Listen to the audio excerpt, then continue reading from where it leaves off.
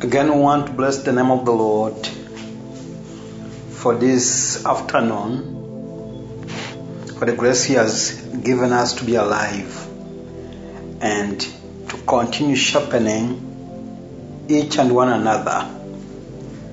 We bless the name of the Lord for the leadership of Wayogere Full Gospel Church and the organizing committee of this great seminar.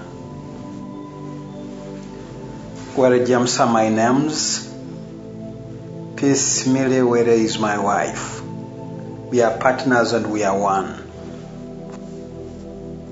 We want to continue talking about the character of a leader.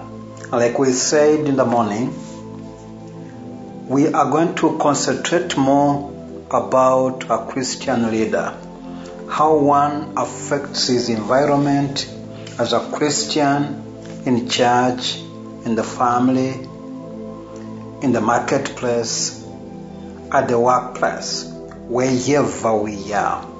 And that is our area of concentration. And we have a target that if we live a godly life, living a character that can impact the lives of other people, then we can bring more people in the kingdom. Sometimes I get challenged. We go out and evangelize. But in the areas where we have evangelized, people have tarnished the name of the Lord. And the results are not very, very amazing. They are not very interesting. So it's important that we work on our character, and then people who will see God in us will be convinced to come and see the God and enjoy the God we have. Now, character number 4 is communication. I am not going to go into a detail of defining communication, speaking a detail of what communication is, but because I want to believe that all of us, in one way or another, have studied communication. That is my assumption.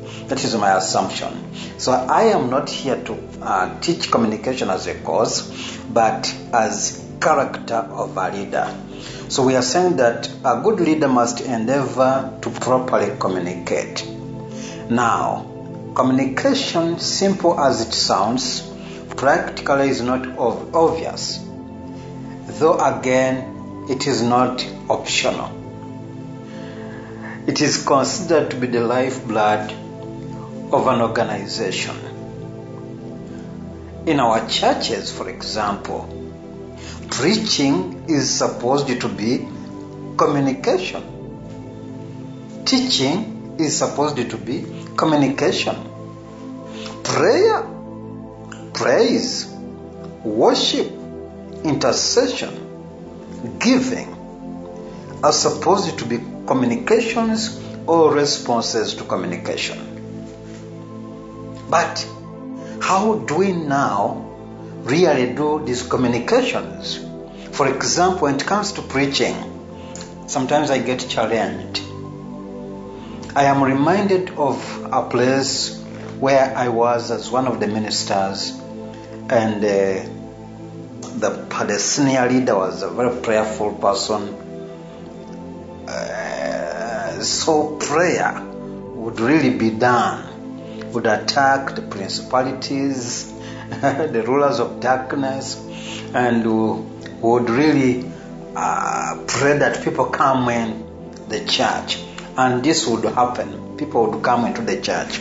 But then we had a challenge when it came to the preaching and perhaps the teaching at the pulpit. Sometimes instead of preaching, we would abuse the people.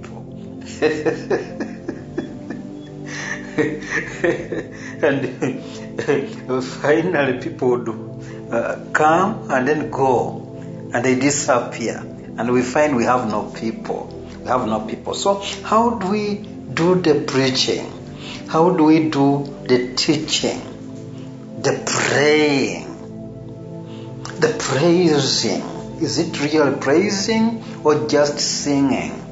I think it is high time that church or Christians got to the reality of what we mean and try to do what exactly we mean. Praise the name of the Lord.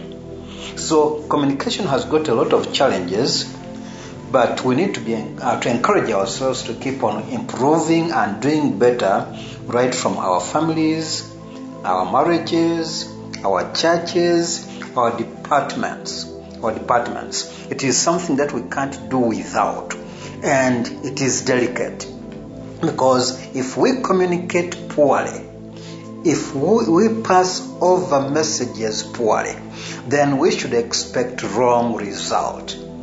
If we send a wrong message, then definitely the result is supposed to be wrong.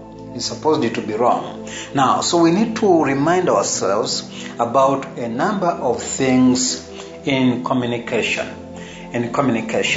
Now, in Galatians chapter number 2,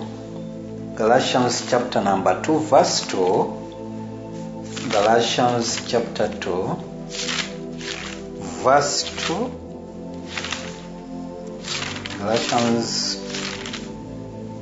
2 verse 2, this is NKJV, it says,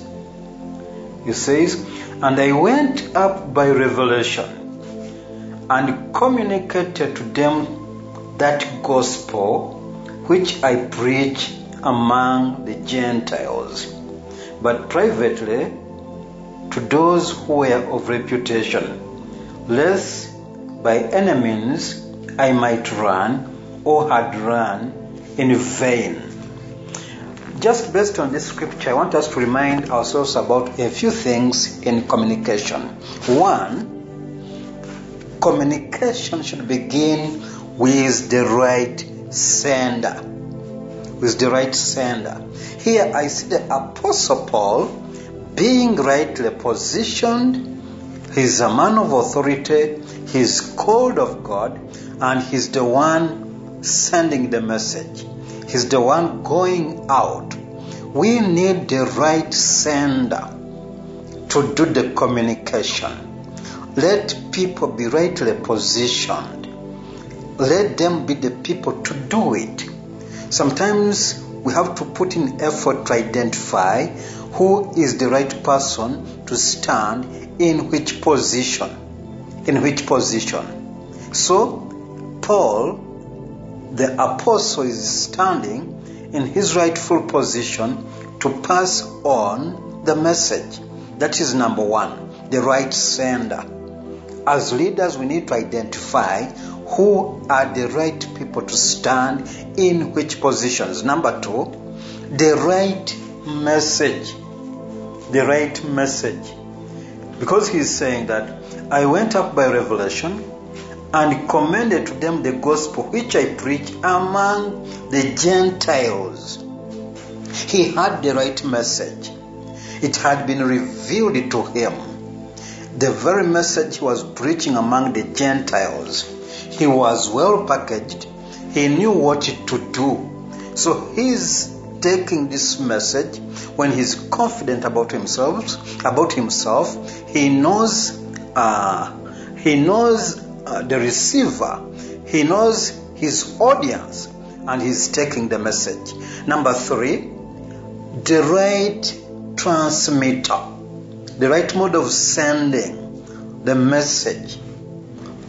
Paul knew that he needed to go by himself. So he had to go and then speak to his audience. It's very, very important to know, are we having the right mode of communication, or we are just doing it for the sake of doing? Sometimes we go crusade, but when we are not supposed to have a crusade, maybe when we are supposed to do door to door. So what is the right way to go? We need to try to challenge ourselves and see, are we having the right mode of sending the information or the message? Next, the right audience. The right audience. Paul knew the people he was going to speak to, and he's saying he went privately. That is wisdom. To those who were of reputation. If he just went just like any other person, like some of us go out without wisdom, knocking at people's gates, and then you say, I've gone to preach the gospel. They just think you have gone to eat their food. Because these are people of reputation. And he's saying, lest by any means I might run or had run in vain. How many times, ladies and gentlemen, do we go out there and run in vain? How many times do we stand at the pulpits and run in vain? I mean, sometimes even in our churches, I see a lot of vain ministry. People come around and they tell us we are going to worship God, and then they take us to devotion songs. I mean, somebody says we are going to praise God, and we do a different thing. I mean, we do a lot of things that are vain. And Paul does not want to run in vain. And I don't think all of us want to run in vain. But it's important for us to know, are we having the right message? Are we having the right people in place? And then, are we sure this is the audience that requires this kind of message? And then finally, the right environment. The right environment is very, very important. Very, very important. I want to take us to James chapter number 1, verse 22. James chapter number 1. James chapter number 1. James chapter number 1, verse 22. And see what he says. 22 to 25. James says, but be doers of the word, and not hearers only, deceiving yourself. Now, after we have received the message, and before we go to action, we need to find out from the right sender, needs to find out, am I sure that the message has got to the right person and is properly understood? Is properly understood. And this calls for feedback. It calls for feedback. Many times we just do the speaking like we are speaking online.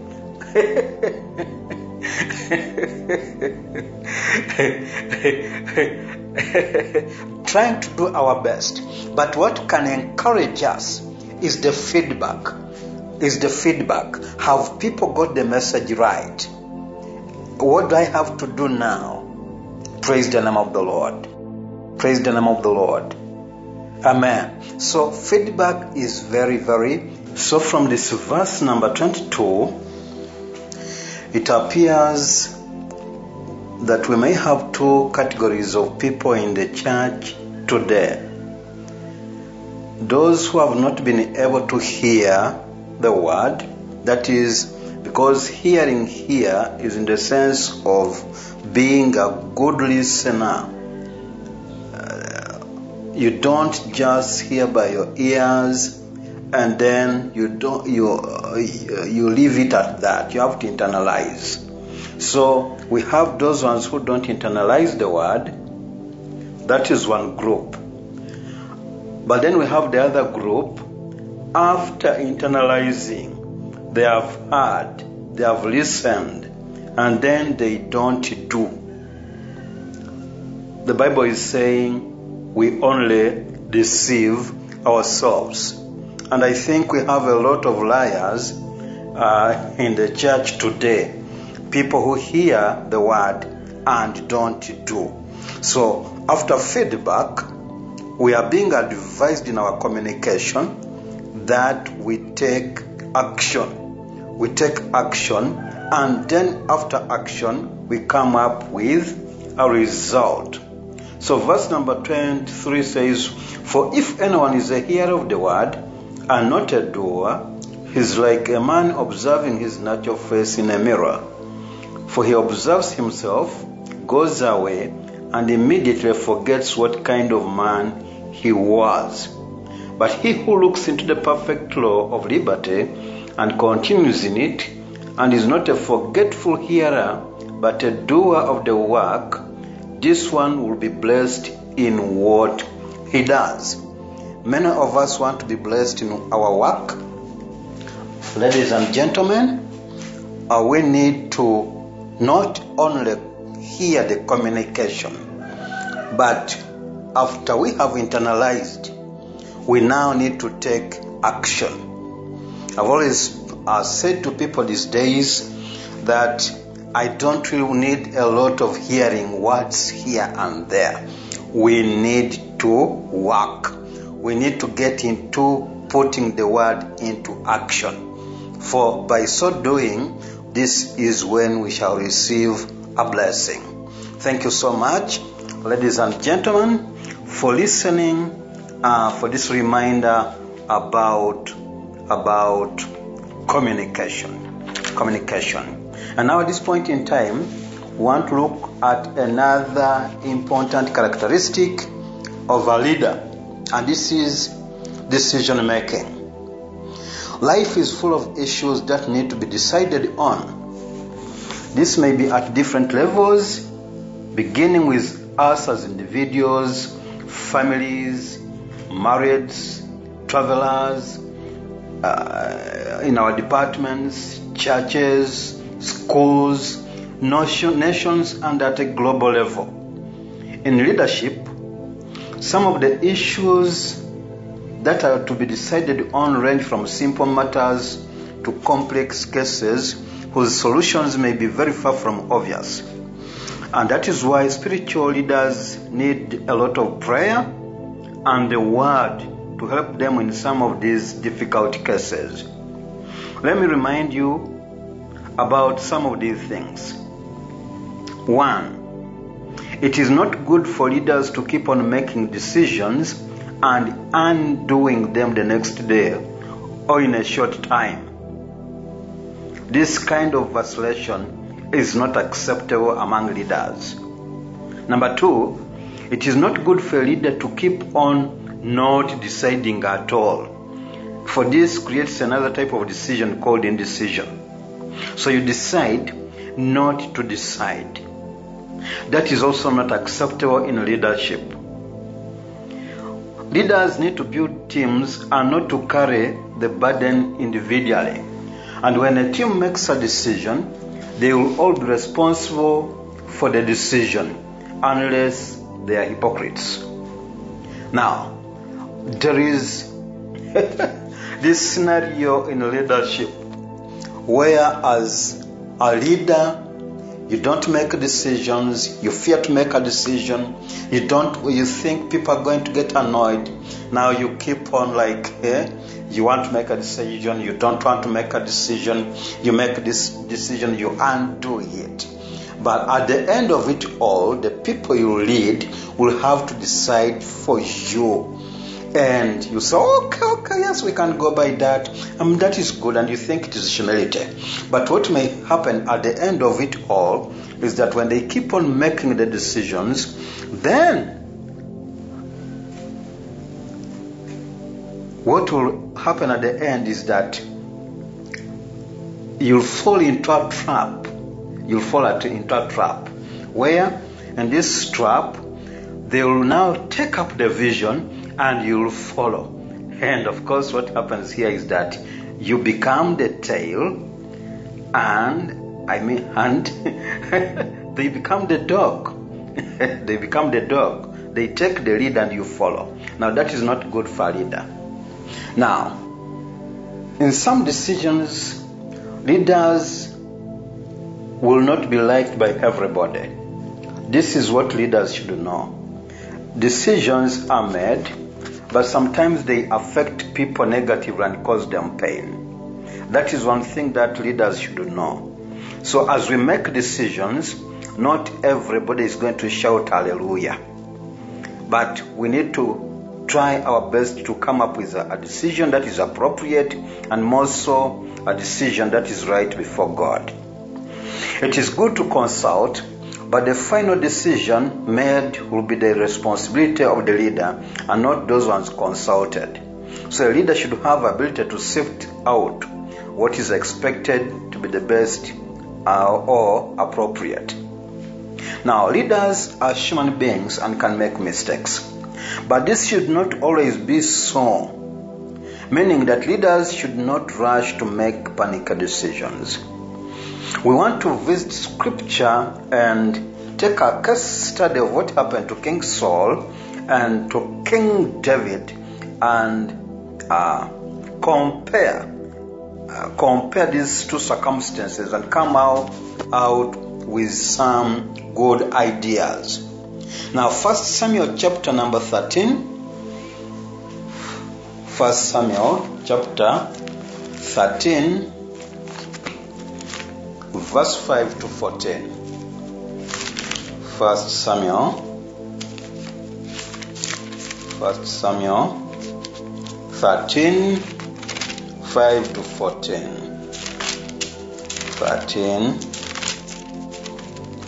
5 to 14. 5 to 14.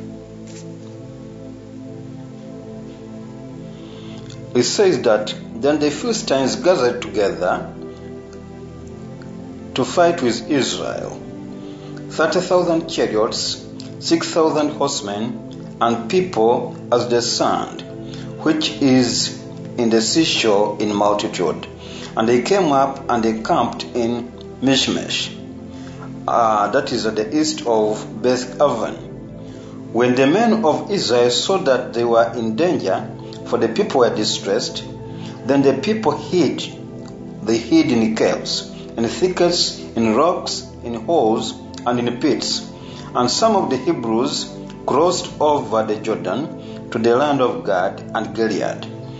As for Saul, he was still in Gilgal, and all the people followed him, trembling. Then he waited 7 days, according to the time set by Samuel, but Samuel did not come to Gilgal. The people were scattered from him. So Saul said, "Bring a burnt offering and a peace offering here for me." And he offered the burnt offering. Now it happened, as soon as he had finished presenting the burnt offering, that Samuel came. Just imagine. And Saul went out to meet him, that he might greet him.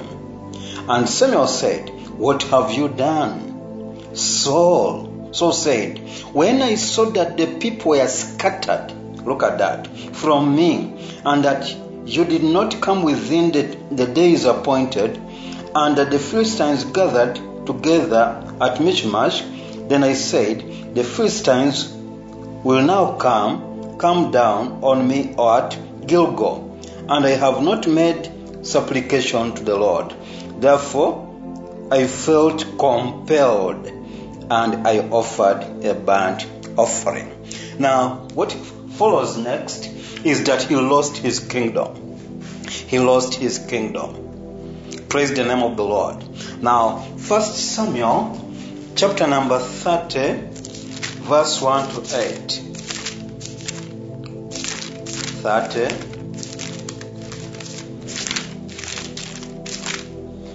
Verse 1 to 8. Now it happened after David and his men came to Ziklag on the third day that the Amalekites had invaded the south, and Ziklag attacked Ziklag and burned it with fire, and had taken captive the women and those who were there from small to great. They did not kill anyone, but carried them away and went their way. So David and his men came to the city, and there it was burned with fire, and their wives, their sons, and their daughters had been taken captive. captive. Then David and the people who were with him lifted up their voice and wept until they had no more power to weep. And David's two wives, Ahinoam the Jezreelite, and Abigail, the widow of Nabal the Carmelite, had been taken captive. Now David was greatly distressed, for the people spoke of stoning him, because the soul of the people were grieved, every man for his sons and for their daughters. But David strengthened himself in the Lord his God. Then David said to Abiathar, the priest, Abimelech's son, please bring the ephod here to me. And Abiathar brought the ephod to David. So David inquired of the Lord, saying, shall I pursue this troop? Shall I overtake them? And he answered him, pursue, for you shall surely overtake them, and without fail recover all. All these are not simple situations that Saul and David were going through, but they all took a different stand as in a way of making a decision. They were supposed to go for war, they were supposed to attack, they were supposed to fight, but Saul needed to wait for Samuel. But because people were getting scattered, like you are in church and people are going, you feel God is saying a different thing, but you feel people are going away, they are running away. You say, no, I think I need to change. I need to change the way I'm doing things. So this is what Saul did. I think Saul was a Ugandan. He was applying Ugandan style. But David inquired of the Lord. After encouraging himself of the Lord, he inquired of the Lord and he got proper direction. In order to take some decisions, we don't just have to panic and make a decision, because at the end we may make wrong decisions.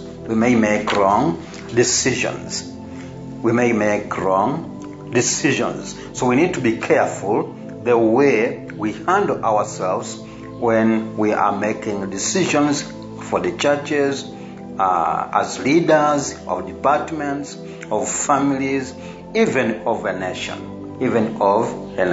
And finally, let me talk about commitment, consistency, and determination. Leaders may have good vision, but without commitment, consistency, and determination, that vision may not necessarily be fulfilled. It is important for us to remember that we are co-workers with God. We have a part to play, and then God has his own part. So if we sit back waiting for God to fulfill our vision, the vision will also sit back waiting for us to act. It should be clearly understood that leading is normally not easy. It is full of challenges, but God chose to work through leaders. So leaders do not have to give up. Leaders have to be courageous. Remember, when one leader gives up, many will give up out there. So, because as we lead, people look at us. So it is important for us to bear the fire in our offices, in whatever office we are in, and whatever office we are going to occupy tomorrow. We need to bear the fire, especially for the sake of those people we lead, those we know, and those we don't know. Because there are people out there who are watching you as a leader. You may not know, but you are affecting their lives. So when you give up, they give up. Now, in Acts chapter 6, from verse 8 to 15, we see Stephen receiving a lot of resistance. Acts chapter 6, verse 8. 6 verse 8. Verse 8. And Stephen, full of faith and power, did great wonders and signs among the people. Then there were some from what is called the synagogue of the freedman. Those ones were the Syrians, Alexandrians, and those from Cilicia and Asia. They were disputing with Stephen. Look at that. That is what leadership is about. They had a dispute. And they were not able to resist the wisdom and the spirit by which he spoke. Then they secretly induced men to say, we have heard him speak blasphemous words against Moses and God. And they stirred up the people, the elders and the scribes, and they came up upon him, seized him, and brought him to the council. They also set up false witnesses who said, This man does not cease to speak blasphemous words against this holy place and the law. And for we have heard him say that this Jesus of Nazareth will destroy this place and change the custom which Moses delivered to us. And all who sat in the council, looking steadfastly at him, saw his face as the face of an angel. So you see what is happening to Stephen? He's a leader, he's a preacher, he's speaking the word of God. But these people decided to offer resistance. They didn't want the word. They had to raise false accusations against him. They had to rise up against him. They conspired against him. But listen to this. Stephen was committed to the very end, and he even forgave them. Praise the name of the Lord. He was committed to the very end. Ladies and gentlemen, we all need to act to the very end. Let's check the Apostle Paul in Acts chapter number 20. Acts chapter number 20. The Apostle Paul, maybe from verse number 17. 20 from verse 17. It says, From Miletus he sent to Ephesus and called for the elders of the church. And when they had come to him, he said to them, You know from the first day that I came to Asia, in what manner I always lived among you. He concentrated, he lived among the brethren, serving the Lord with all humility, with many tears and trials, which happened to me by the plotting of the Jews. Hear what the apostle went through. He was going through tears. He went through various trials because of the plottings of the Jews. How I kept back nothing that was helpful. He emptied himself. He gave them whatever he thought was valuable, whatever was important. He taught the people, but proclaimed it to you and taught you publicly and from house to house. Look at that commitment. House to house, public meetings. He went everywhere to ensure he equipped the brethren, testifying to Jews and also to Greeks, repentance towards God and faith towards our Lord Jesus Christ. And see now, I go bound in the Spirit to Jerusalem, not knowing the things that will happen to me there, except that the Holy Spirit testifies in every city, saying that chains and tribulations await me. But none of those things move me, for no dry count my life dear to myself, so that I may finish my race with joy. He's looking at finishing his race with joy. And this ministry, which I received from the Lord Jesus, to testify to the gospel of the grace of God. So he is looking at the grace, the race, and he's looking at the ministry. This is what is preoccupying him. whatever is going on around him, he's saying, no, I must finish properly. I must get there. I must get the finishing line. I don't know about you, but this is what Christian leadership should be about. How are you running your race? Some people are entangled with the snares of this world. But Paul is saying, I must run properly. I must get to the very end. And then the ministry that has been committed to me, I must work it out to the very end. The Apostle Paul was committed to his cause, and he was consistent. 3 years teaching the brethren, walking house to house, making public meetings. He was determined to walk the walk to the very end. Praise the name of the Lord. Amen. So, ladies, as I'm about to finish, I said to begin to begin is one thing, but to finish the race is another. I pray that all of us will be committed to what we have started. I pray that all of us whom God has raised to be leaders in different capacities and who will be leaders tomorrow need to be committed to the cause. We need to be consistent and determined to move on with the Lord, to move on with these ministries. Like I've said, challenges will keep coming our way. This one, no shortcuts. We must be prepared for challenges. But as they come, when we are ready, we shall overcome. Ladies and gentlemen, it has been such a privilege speaking to you.